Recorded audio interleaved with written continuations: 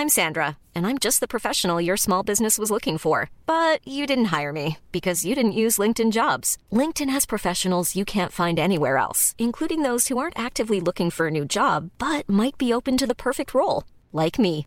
In a given month, over 70% of LinkedIn users don't visit other leading job sites. So if you're not looking on LinkedIn, you'll miss out on great candidates like Sandra. Start hiring professionals like a professional. Post your free job on linkedin.com/people today. Hello, Poddleters. In this week's special quarantine episode, I am speaking to Kimberley Wilson, who is Food and Psych on Instagram. She's a chartered psychologist. She has an MSc in nutrition, and she is the author of How to Build a Healthy Brain. So I spoke to her the other day about how we can look after our mental health, our brain function, our general well-being whilst we're in quarantine, and especially in this time when maybe, just maybe, there's a little bit more space for self-introspection and looking deeper into ourselves, and that boredom actually might make some feelings come up that we haven't really had time to explore before. So we go into all of those conversations about anxieties we might be feeling at this time, why it's important to not feel too stressed, and lots of other amazing things. I absolutely love speaking to Kimberley. I found it so insightful and interesting, and I hope you do too. So here you go, mental health in the time of Corona. Enjoy. Bye.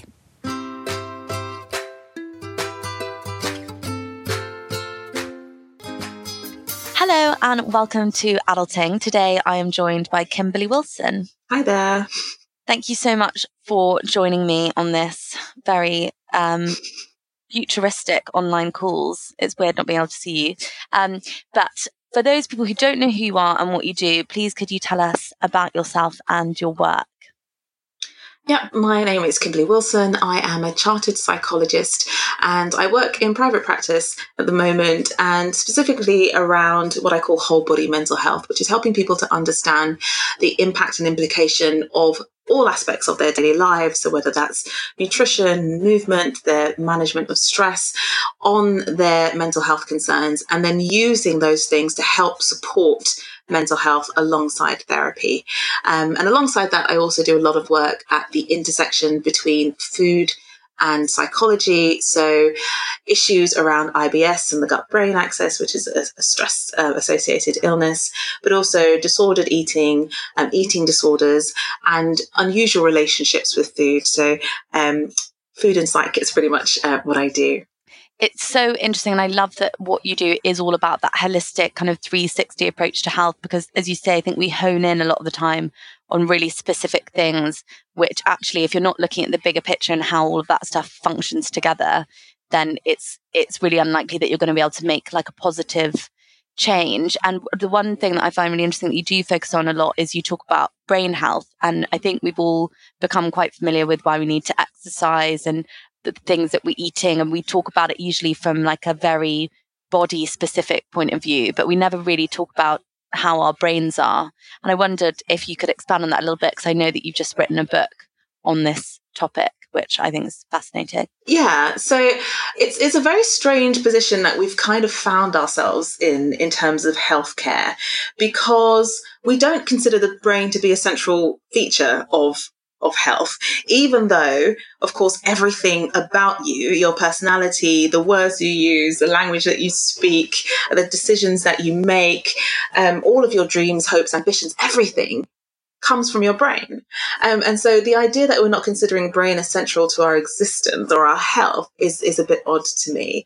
And, I don't think it's anybody's specific fault, because actually psychology and psychiatry are at the center of this kind of strange separation between the brain and the body.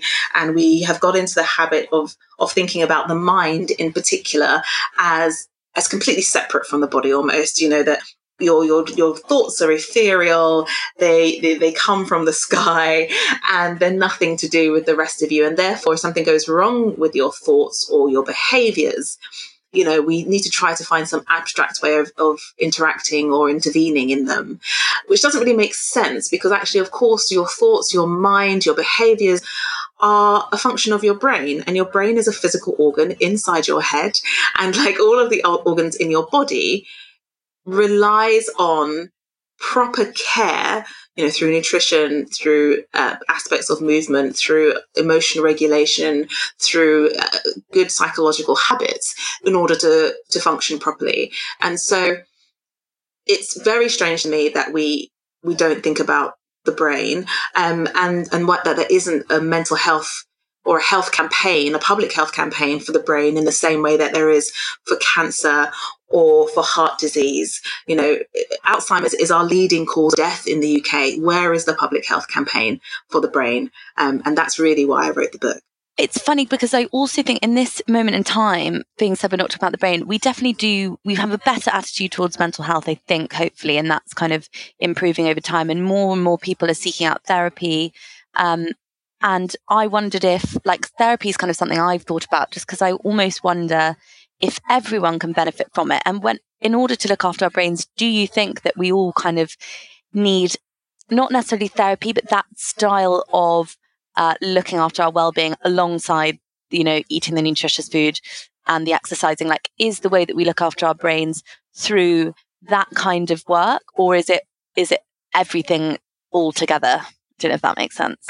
So I think that while everybody could probably benefit from therapy in as far as it's worth knowing how you think, who you are, having a sense of yourself, having a good relationship with yourself.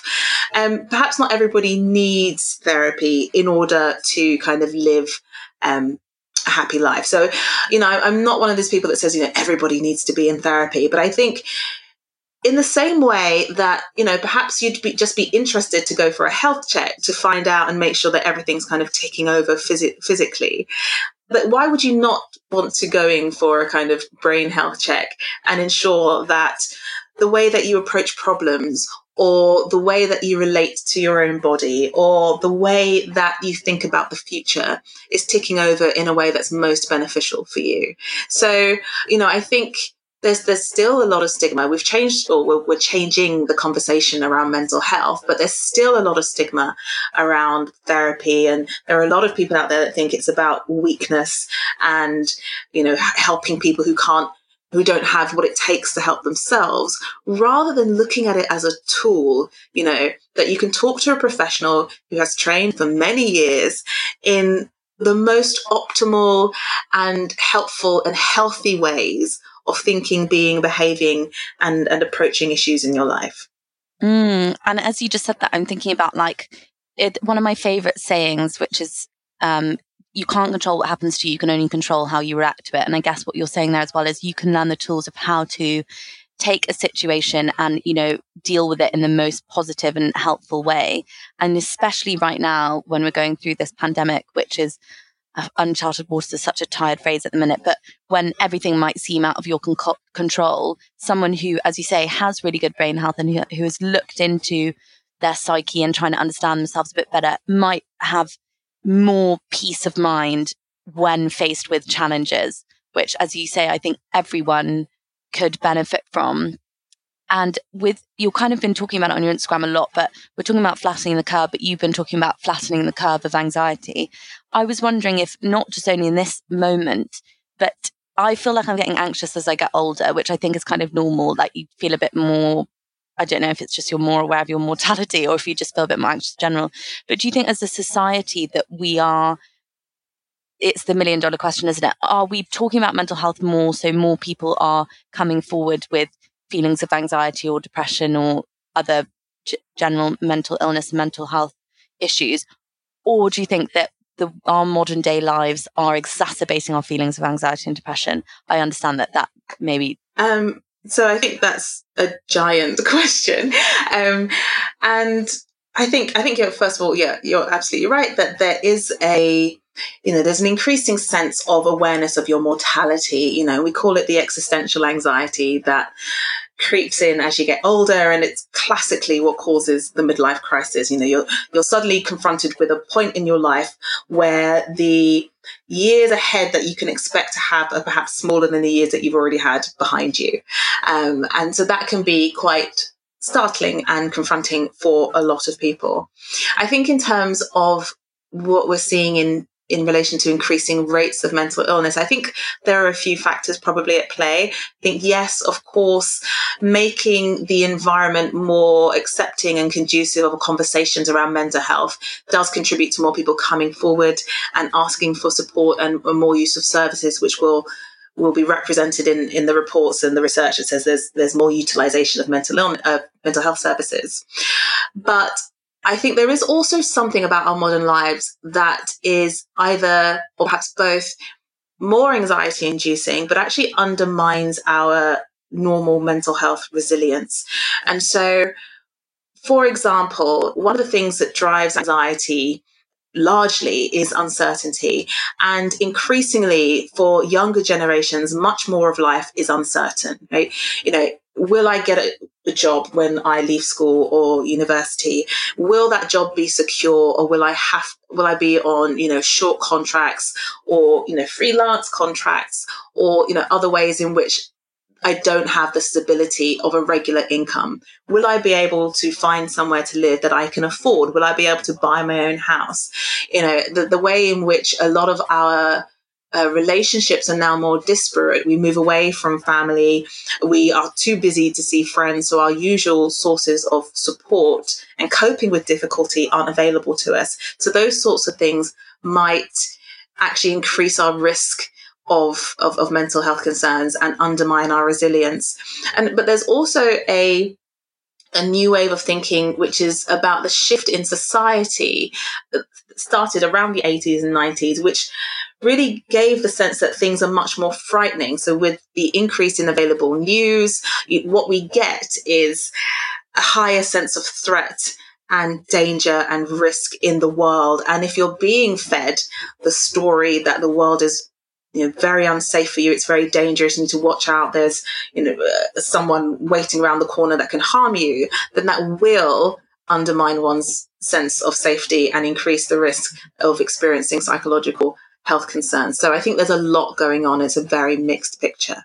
Yeah, it's really interesting to think about it, I guess, from that point of view of where the world and society and tech has evolved maybe past how we've evolved. So even though we feel like we've all adapted to this new age and the technology and the social media and whatever else, perhaps, I don't know, our brains are still wanting to exist in a world which is a bit more tribal, and, we're not looking at computer screens and we're only knowing how many people it is. You're mentioning 150 people. I think it was in Hans Rosling's Factfulness where he talks about how, because we can see all over the world, the news from every single country is exactly what you're saying. You feel so overwhelmed with information. But actually, if you look at the rates of how many people die every year and all the statistics on how healthy people are and how long our lives are, that line would show that actually as a race, humanity is much better off than it was before, even though we're so overwhelmed with news. But how can we, if our brains haven't adapted to living this well, but we have to kind of be in it and be a part of it, how do you manage to still get on with your day-to-day life, use social media because you use it as part of your work, and be in this world without kind of letting all of it become overwhelming, which I'm sure all of us have experienced at some point? I think you're right that there is a way in which society has evolved much faster than our brains have. And the brain, of course, is hugely adaptable. But, when it's that outpaced, then you're still using quite old software really for quite a futuristic environment. I manage it by essentially trying to strip back anything that's unnecessary. So I do use Instagram for my work, but I don't spend a huge amount of time on there actually. I kind of post and I'll check in with friends, but I won't kind of passively or meaninglessly scroll for hours and hours and hours. I try to have as many of my social contacts as possible in person, and including my podcast. So it makes it a bit awkward in terms of arranging things, but I know that my brain likes, all of our brains want in-person contact. They want to see facial expressions. You want to be in the presence of another person. So I try not to over-rely on, virtual calls and those sorts of things. So trying to have as much in-person contact and connection as I possibly can. And then in ways that are kind of reasonable, try to recreate some of those situations that your brain will be accustomed to. So, lots of natural light, spending as much time in natural light as possible, regular physical activity, a more unprocessed natural diet as much as possible, in making time for relaxation and peace. I'm not the kind of person who's feels like I have to constantly be pushing and pushing and pushing and pushing and pushing, and ticking boxes. I know that my brain is not set up for that, so I don't try to treat it like that. So really trying to be respectful of the fact that all of our brains are coping with way more information and data and stimulation than it is currently evolved for, and just trying to strip back anything that's strictly unnecessary for like my day-to-day function. I love that you said all of that, especially the natural light thing. I'm so funny about. I hate lights. And in my flat, I always work from home, and I will sit there, and as the light drops, I won't realize, and I'll just keep working, and someone will come in and I'll be kind of sat in pitch black. I think my eyes have just adjusted from the light going darker. And about podcasts as well, I've only just started doing them online because of this pandemic. And I always want to have meetings face to face. And it's funny because all of those things, I would be like, oh God, it's really annoying that I find it really difficult to have a call and process that information. I'd much rather go and meet with the person, have a coffee and talk about it, because I found it really hard to remember, not literally remember it, but get really invested in something if I'm not physically around someone. So hearing you say, that it makes sense why you would want that kind of makes me feel a bit better, because that productivity idea, the hustle culture that you spoke of, is something which I personally find really stressful, because I don't like that either. I really don't like cramming loads of things into time. And I do like getting my 8 hours sleep. And sometimes it can feel like the things that you need to do for your health are really at odds with what capitalism kind of wants you to do and what it means to be successful. And I guess I could like to ask you about how it is really important that in every sense of our lives that we do put our health first, because it's going to increase productivity in that time that you are working. And I think sometimes that's a balance which gets really lost in the conversation. We kind of split up people who are healthy and then people who are successful, as if you can't manage those two things together, which you really should be. Again, I feel like I fluffed the way of explaining that, but I'm sure you know what I mean.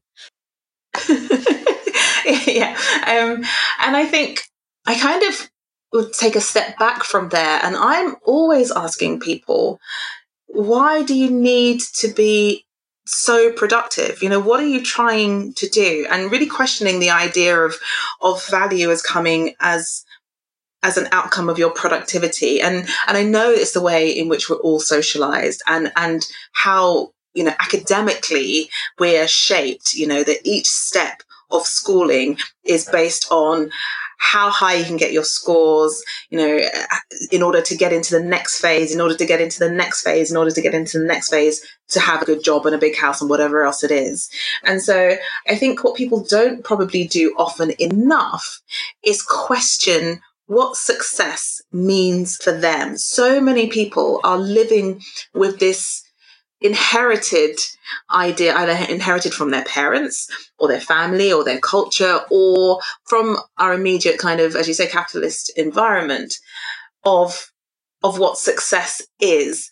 And so lots of people are kind of contorting themselves into all sorts of strange shapes in order to tick all the boxes and get it done and be seen to be living their best life in a way which, if they stopped for just 5 minutes to question whether the things that they're doing are the things they would want to be doing given the choice, they, would be quite different. So I think the first thing is always to question your assumptions. What is success? Why is it important to you? How is it going to be measured? How will you know if you're successful? Because again, people will end up, from the outside looking massively successful to everybody else, but because they haven't set a measure for themselves, or maybe they've set an arbitrary measure for themselves, never actually get to enjoy the feeling of success. But back to your question, I think any kind of attempt at productivity without a focus on health is unsustainable. You're not going to last very long. It's going to get to the point where you're running on fumes, where either you have to sustain it in an unhealthy way by cutting out your sleep, by drinking lots of coffee, by, stripping back on the things that are healthy for you, like your friendships and your relationships and socializing, in order to tick more of these boxes. And not only is it unsustainable, it ends up being very unfulfilling, because maybe you've acquired lots of things, whether those are physical, material things or accolades, but you probably feel miserable and you've got no one to share it with. So there's a kind of big question about where people's priorities are. And I think it would be really valuable for more people to be having that kind of conversation with themselves. I love this question around what is successful. I kind of think about it all the time, and it's made me a much more positive and happier person when I think that being successful to me now is just like having a good day, getting done what I need to get done, and not like it's being successful, I think, is being able to just enjoy things. I used to have that really bad, like, what next thing, which I guess is what you're saying happens when you don't set yourself a goal. You're just constantly, you achieve one thing and then before you even think about what you've done, you're on to the next. And I think we all can be guilty of doing that.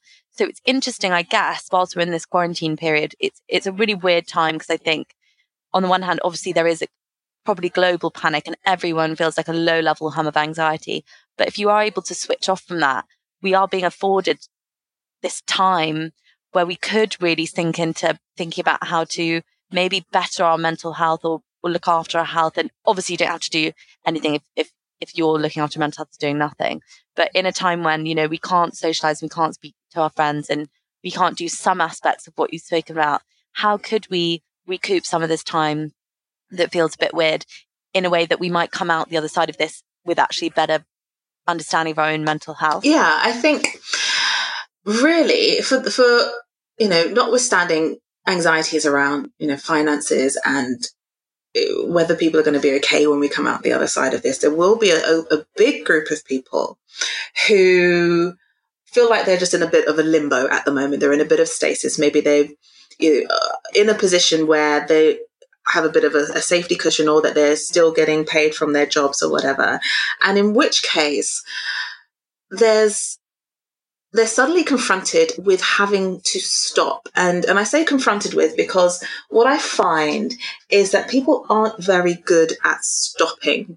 And they find it incredibly difficult, and they find it incredibly uncomfortable. And again, that goes back to our kind of socialization of your value being wrapped up with your productivity, so that if your productivity falls, then it's very difficult for a lot of people to hold on to their sense of value. If I'm not getting the grades, if I'm not working, if I'm not, going to 6 a.m. spin classes and then taking pictures of it and put it on my Instagram, how will I know that I'm still valuable? So I think a lot of people are going to be confronted with what happens when they have to be still. And we think about stillness a lot in therapy, and people who, for example, hate silences and feel the pressure to have to speak constantly because they don't like how they feel in a silence. And I think perhaps a lot of people at home will be feeling that, which is what happens when you're confronted with silence, and what emerges in your mind when you have to stop and things are quiet. And if there is a mental health benefit to come out of this situation, it will be people who are able to kind of engage with that level of inquiry. What goes on in my mind? What is the background script in my head? What are the voices constantly telling me that I should be doing or shouldn't be doing, should be thinking, shouldn't be saying? Where is this coming from? How helpful is it? Whose voice is it? Is it mine? Is it my mum's? Is it my faith? Does it serve me, or does it not serve me? And if it doesn't serve me, how might I begin to start shifting it into a direction that is better for me? So I think in a way that might be really unexpected, this situation might be offering some people some enforced reflection time, right? Some enforced introspection time, which perhaps they tell themselves they don't have the time to do in normal life. Well, now you do. And so I would probably encourage people to try to engage with some of those questions. Grab a journal, sit by a window, look at the sky, and see what comes up for you. Yeah, it's so interesting. And it can be, you're so right, the word confronting is completely right, because I think especially in nowadays, we're constantly taking things in. Even if it's not work, I'm always listening to a podcast. I'm always reading. It's got to the point where at one point I was like trying to find a podcast to listen to whilst I took my bins out, which was going to take me like 7 minutes, because I almost had got so accustomed to not letting myself listen to my own thoughts. And I had to kind of sit with myself and be like, no, you need to stop doing this, because it was constant. Whether if I wasn't reading something, I was listening to something, watching something. And I think I used to tell myself, oh, if it's reading or a podcast, it's not trashy TV, so that's fine. But actually, it's all ignoring exactly what you're saying, those deep down feelings. And it can be quite unsettling when you actually do kind of let yourself hide, because we constantly distract ourselves, whether that's with buying clothes, but like everything is a massive distraction. And you're right, being forced into your own head can be really something quite stressful. What tips and tricks? I like all those questions you put down to us, and I definitely think journaling is a really good idea. But are there other tools and things that people can do if they do find it overwhelming, or if they simply have never even thought about the idea of just that self-introspection? Because for some people, they will never have done it before. Yeah, and I suppose if you have never done it before, it will feel uncomfortable, because these are kind of practices, really, particularly for us in the West, in a modern lifestyle. These are practices that you need to learn how to sink into. And I would probably say if you are willing, so you need to be willing to start with, I think. And if you're not willing, think about your unwillingness, right? Why don't I want to do this? What am I trying to avoid? What are the excuses that I come up with? Do I say it's boring or pointless, but what is the feeling underneath that? What is in my resistance? And then if you are willing, then to start small, right? You start with 30 seconds, start with, sitting down somewhere or lying down, because lying down can actually help you connect with more kind of creative or abstract parts of your mind. Just, looking at a ceiling, or in particular, a broad open landscape like the sky, or if you happen to manage to get some time out in a park or something like that. And start with just a minute or 30 seconds. What am I feeling? Where am I feeling it? What's going on for me? And managing the overwhelm is really just by taking little sips of that. Don't try and sit down into a 40-minute meditation straight off the bat and think, I'll nail this. Emotions, our experiences with ourselves, our feelings and our relationships with ourselves are complex and deeply physiological. And one of the things that I think really stops people from being able to engage with their feelings is the physical discomfort that comes with it, right? So if you think back to an embarrassing thing that you've done, or more like an embarrassing thing that you have said to someone, you don't want to think about it, because alongside the embarrassment, the feeling, comes that physiological awkwardness, that, the churning of the stomach, and, you feel like you can't take a breath and your whole body kind of caves in on itself.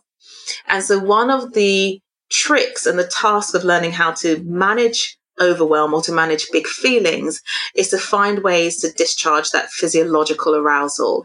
So whether that's using physical activity to do that, to build up that physiological resilience, or doing things that will help to bring down physiological arousal. So controlled breathing is one. Similarly, singing is another. So if you need to go out for 5 minutes and just sing a power ballad, I recommend in the book, singing a power ballad in the shower as a means of switching on the kind of rest and relaxation mode of your nervous system.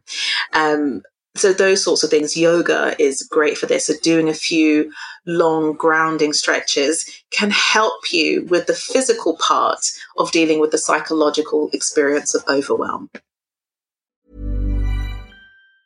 There's never been a faster or easier way to start your weight loss journey than with PlushCare. PlushCare accepts most insurance plans and gives you online access to board-certified physicians who can prescribe FDA-approved weight loss medications like Wegovy and Zepbound for those who qualify. Take charge of your health and speak with a board-certified physician about a weight loss plan that's right for you. Get started today at plushcare.com/weight-loss. That's plushcare.com/weight-loss. plushcare.com/weight-loss. Oh my God, that's so interesting. I love the bit about singing in the shower. I have to say that it does make you feel amazing. And also it was funny when you said about thinking that something's embarrassing, because I get such bad cringe. And that's probably, I think, the only time I ever really feel anxious is when I think back to something that makes me feel like, oh, that really makes me feel anxious. It's the weirdest thing. And I have to actively, as you say, find a way to get out of that corner of my mind, because otherwise I get into a spiral and it stresses me out. It's making me feel icky even thinking about it. I might have to start singing. I love those tips. I think that's so interesting to think about how everything is interlinked. I think we so rarely do that. I wanted to talk a bit more as well about, I know that we've spoken a bit about that then, but with the flattening the curve of anxiety to do with what's going on at the minute, you've been talking about what we are consuming and what we're looking at, and we've been talking about trying to keep stillness in your mind. But what I think, and I talk about this a lot in terms of more to do with body image and things, but curating what you're looking at can be really important, and you talk about this a lot. And I wondered if we could talk on this around the anxieties that maybe people are feeling in the pandemic and the ways that you could control that as well with external things that you're looking at. Yeah, so I think one of the key features, probably the key feature, to be honest, about what we're experiencing with the pandemic is uncertainty. And it's worth people knowing that your brain doesn't like uncertainty, right? It's not just you. It's not just you not coping very well and feeling panicky and feeling a bit lost and confused and anxious. This is fundamentally a place that your brain doesn't like to hang out very long. It's why optical illusions work, right? So that the whole physiology behind an optical illusion is the fact that there's a gap in the stimulus. There's a gap somewhere in the image that doesn't make sense to your brain. And so your brain fills in the gaps. It doesn't want there to be gaps. It doesn't want there to be something uncertain. So it fills in the gaps. And then when you have to shift your perspective, suddenly something that you saw is completely different. So optical illusions tell us that our brains don't like uncertainty. And what we have right now is uncertainty on a global scale. A brand new virus never before seen in the human population. Some people have symptoms, some don't. So we suddenly don't know whether the person that we're speaking to might be, or us ourselves, of course, might actually have the virus at the moment and therefore could be spreading it. We don't know how long it's going to last. We don't know how severe it's going to be. We don't know how long we're going to be in lockdown. We don't, there's so much suddenly that we don't know. And what it's really confronted us with is some of our illusions about the things that we thought were really certain. Right. So we thought for sure that there would never be a time in our modern Western lives when we were told that we couldn't leave our houses. Right. We never thought there would be a time when all of the shops are closed and you have to queue outside the supermarket to get your basics, and where the police are starting to say we're going to start checking your bags to make sure that you are only shopping for essentials. We never thought that would happen in our lifetimes. We're so used to freedom. We're so used to autonomy in our democracies that the very idea just seems completely mad. Even if you were saying 3 or 4 weeks ago, it seems completely out of the question. So, I say that just to kind of contextualize the idea that this is so unnatural to us that it will create this complete shift in the way that we're responding. And so if you're feeling anxious, if you're feeling like you're in the twilight zone and nothing makes sense, that's completely normal.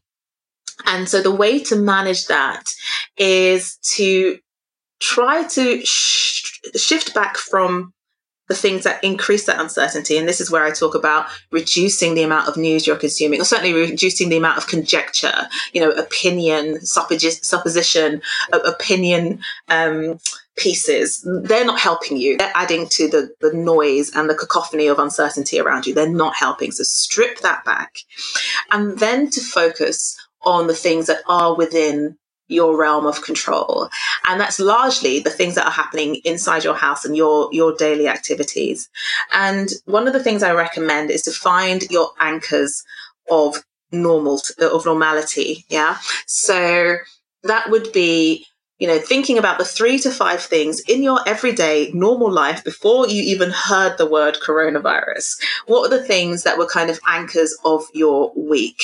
So if Friday night was always takeaway night, it was always curry night, then keep Friday night as curry night, if you can, if you can still get a takeaway that's going. Or if you always wash your hair and do your face mask on a Saturday morning, maybe now you have the time to do it on a Wednesday afternoon, but if you've always done it on a Saturday, always do it, keep doing it on a Saturday, because it will be those little anchors of your normal life, the reality that you got accustomed to, that will help you to keep a sense of who you are and a sense of place, a sense of being grounded when everything else around you feels so movable and so uncertain. It's so lovely, to see the way you put it then. It was just so clever. I don't think I've actually properly thought about why it's obviously it's scary, but I think sometimes you don't you really zoomed out then and kind of explained what it is we're going through. Even that kind of made me feel a bit calmer because it contextualizes everything.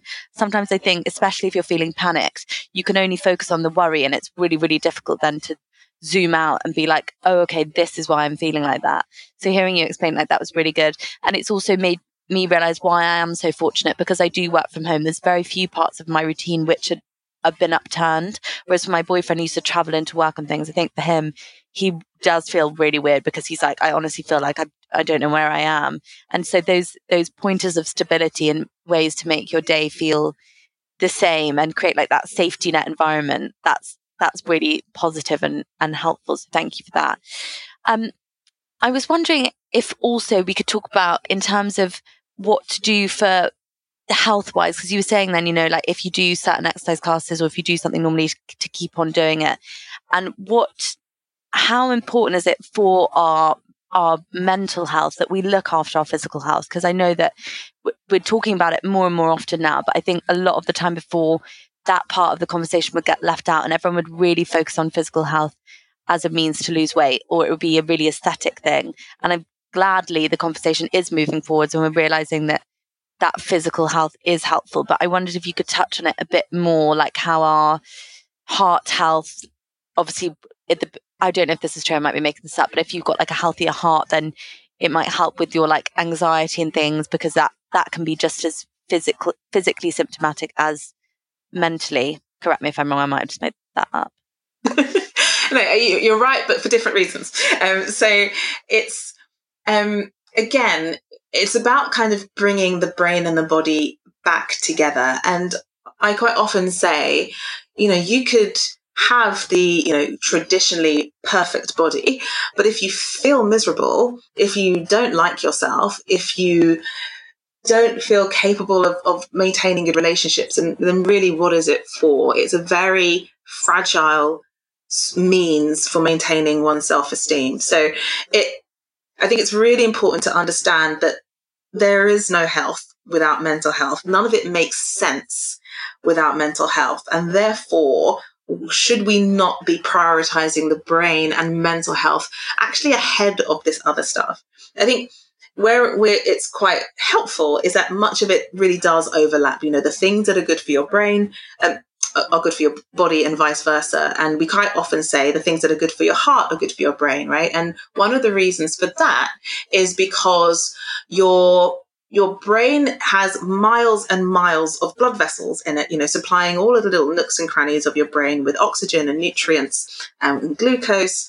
And one of the forms of dementia is vascular dementia, which is what happens when the vessels in your brain become stiff or inflexible or clogged. And, that's associated with strokes as well. And so if you're doing the things that help protect your heart, then you will automatically be helping to support your brain. And that's one of the reasons that physical activity is one of the most robust ways of reducing your risk of Alzheimer's dementia. But also the other thing, so people quite often forget. I don't think it's easy to forget because we can be quite subjective in our existence, but you are made of food, right? Everything about you, you're down to your fingertips, is something or was something that you ate at some point, or the things that you drank. Yeah. And that's going to be exactly the same with your brain. So your brain is made of food, and therefore it's going to be really important to think about the types of foods you're giving it, and ensuring that it has the right substrates, the right building blocks in order to look after itself, and to create the neurotransmitters, to do all of those enzyme reactions, to send those signals to help you have good, healthy sleep. So there's so much about the way that the body works and the impact of the body on the brain that we really miss in thinking only about, aesthetics or weight loss, and not thinking about this incredible organ, which is the most complex organ system, machinery in the universe, is central to our existence, but is so often neglected. Yeah, I think it's funny because I actually just recently recorded a podcast with Becky from the Anti-Diet Riot Club, which is like an anti-diet movement. And I'm so glad that we're living in an age now where we are starting to put like our genuine health before our aesthetics. 100% when I was growing up, that wasn't the way around that it was. It kind of didn't really matter. You could be sniffing coke, drinking wine, smoking fags, doing whatever. This is like when I was a teenager, what all the kind of women that we were put on pedestals were doing. And as long as you were skinny, that was like great. And looking back at that like heroin chic era, the like Kate Moss, Effie from Skins, it seems absolutely wild that was like championed as being the best thing ever. So it just shows in time, like in the last how many years, like 15 years, we've come forward so far in the way that we're thinking.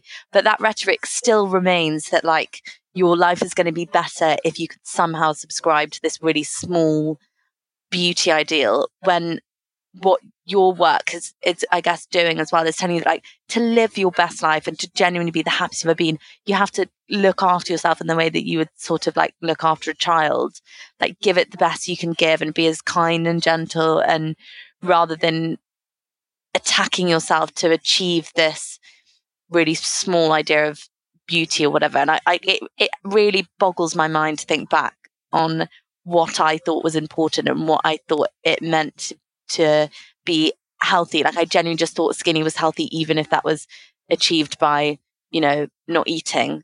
And I'm sure like you must see this so much in your work, but do you think that we're going forwards, or I suppose maybe because you're working with people with disordered eating regularly, it still must seem I think common. We are going forwards. And, I do feel really sad that there's an entire generation. I think about kind of women who are kind of middle-aged and older who have missed this, revolution in body positivity and self-acceptance, because they will have lived their entire lives, and some of them still are, dieting and worrying about whether they're putting on a few pounds at Christmas. And I feel like it's incredibly sad to feel that your whole existence has been around trying to shrink yourself. So I think it is changing, and I think there are so many incredible people doing great work. I think we still have a ways to go. And partly we're up against our biology in a way, in the sense that we are a very visually driven society. Not all of the way that we think about bodies is socially driven. Some of it comes from our biology in terms of, attractiveness and age-related things. It gets exacerbated by our society and our culture. So there's some mitigation that can be done. I think we need to go further, and I would, I'm working towards an era where, particularly for women, we're valued for our thoughts and ideas and our contributions first and foremost above our bodies. And that's why, for example, I think, I don't know if I never talk about bodies, I think, even anymore. I talk about relationships with self, I talk about the brain, I talk about mental health.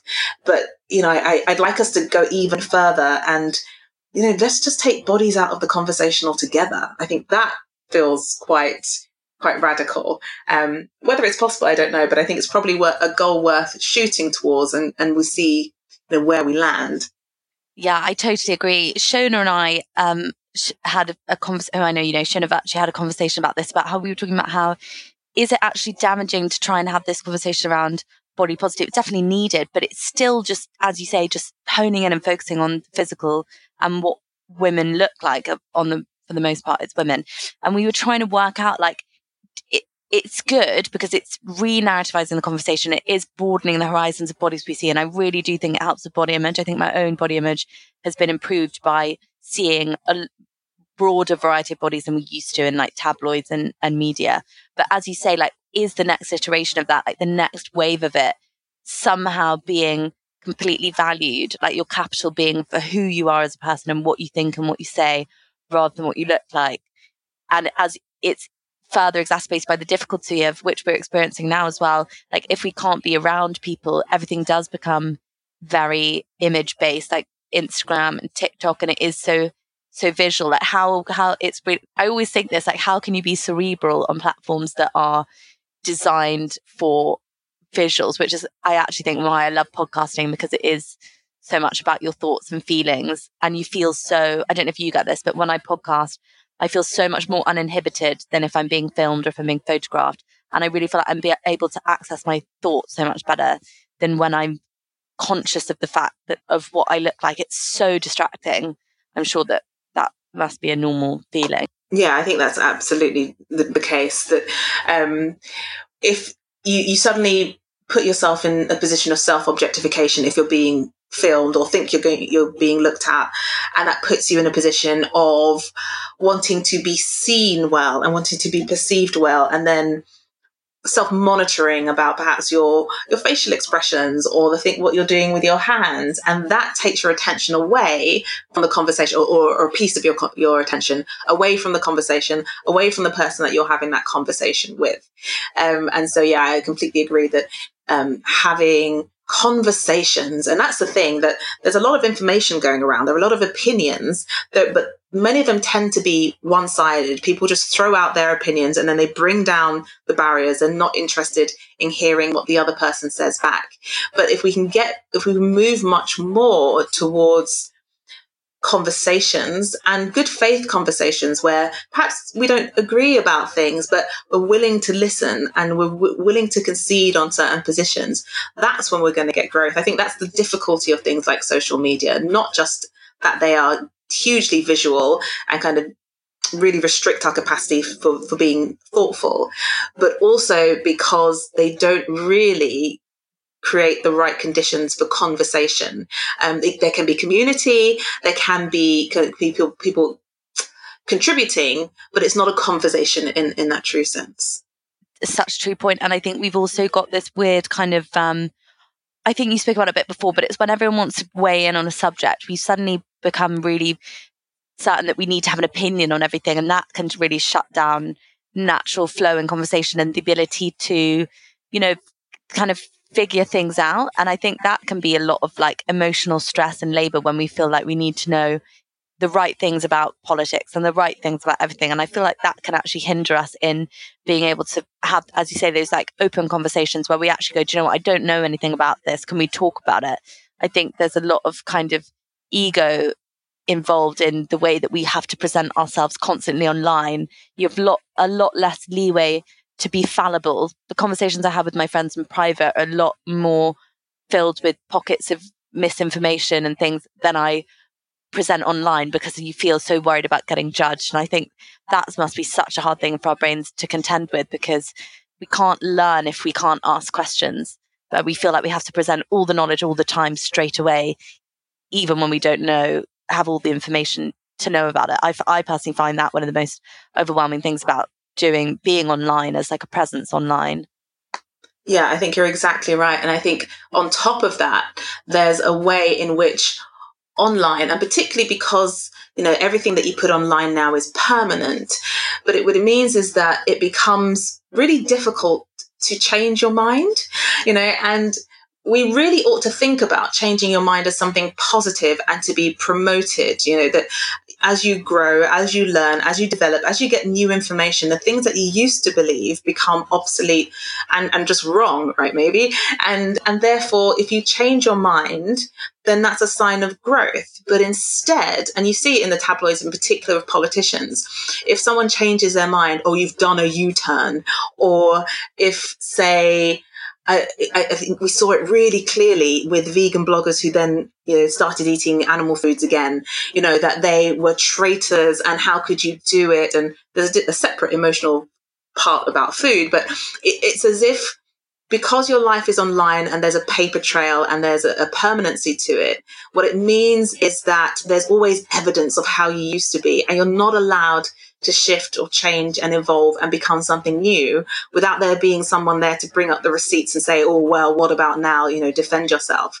And so the risk is, I think, that people end up having very, very small lives or portraying very, very small parts of themselves, or that they don't take risks in their ideas. They don't say, hey, have we thought about this? And that's when you get echo chambers, because you think, well, the safest thing for me to do is toe the party line and say what I've always said, because even if I feel differently on the inside, I'm not allowed to express that on the outside without being told that there's something fundamentally wrong with me or that I'm inconsistent. And so I think that's harmful to the way that we relate to each other, to the way that we relate to information, and possibly to the way that we relate to ourselves, because it means that for some people who are particularly vulnerable to this, they will be presenting one thing to the outside world whilst splitting off and harboring different thoughts and ideas. And that is simply not a healthy state to live in.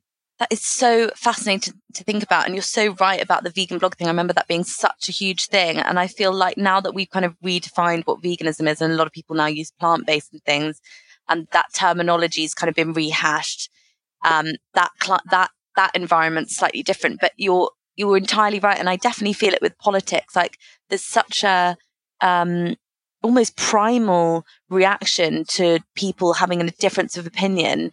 And I talk about probably the most tired phase on this podcast is me talking about how things are so polarized, but they really are. And maybe as my final question to you, because I guess more broadly looking at the way that the psychology of society today, do you think that the reason that we are so polarizing and everyone is, as you say, trying to find that echo chamber and stick with that is because we're trying to recreate this sense of tribe, because we are, for the most part, so disconnected, even when we're not in the midst of a pandemic.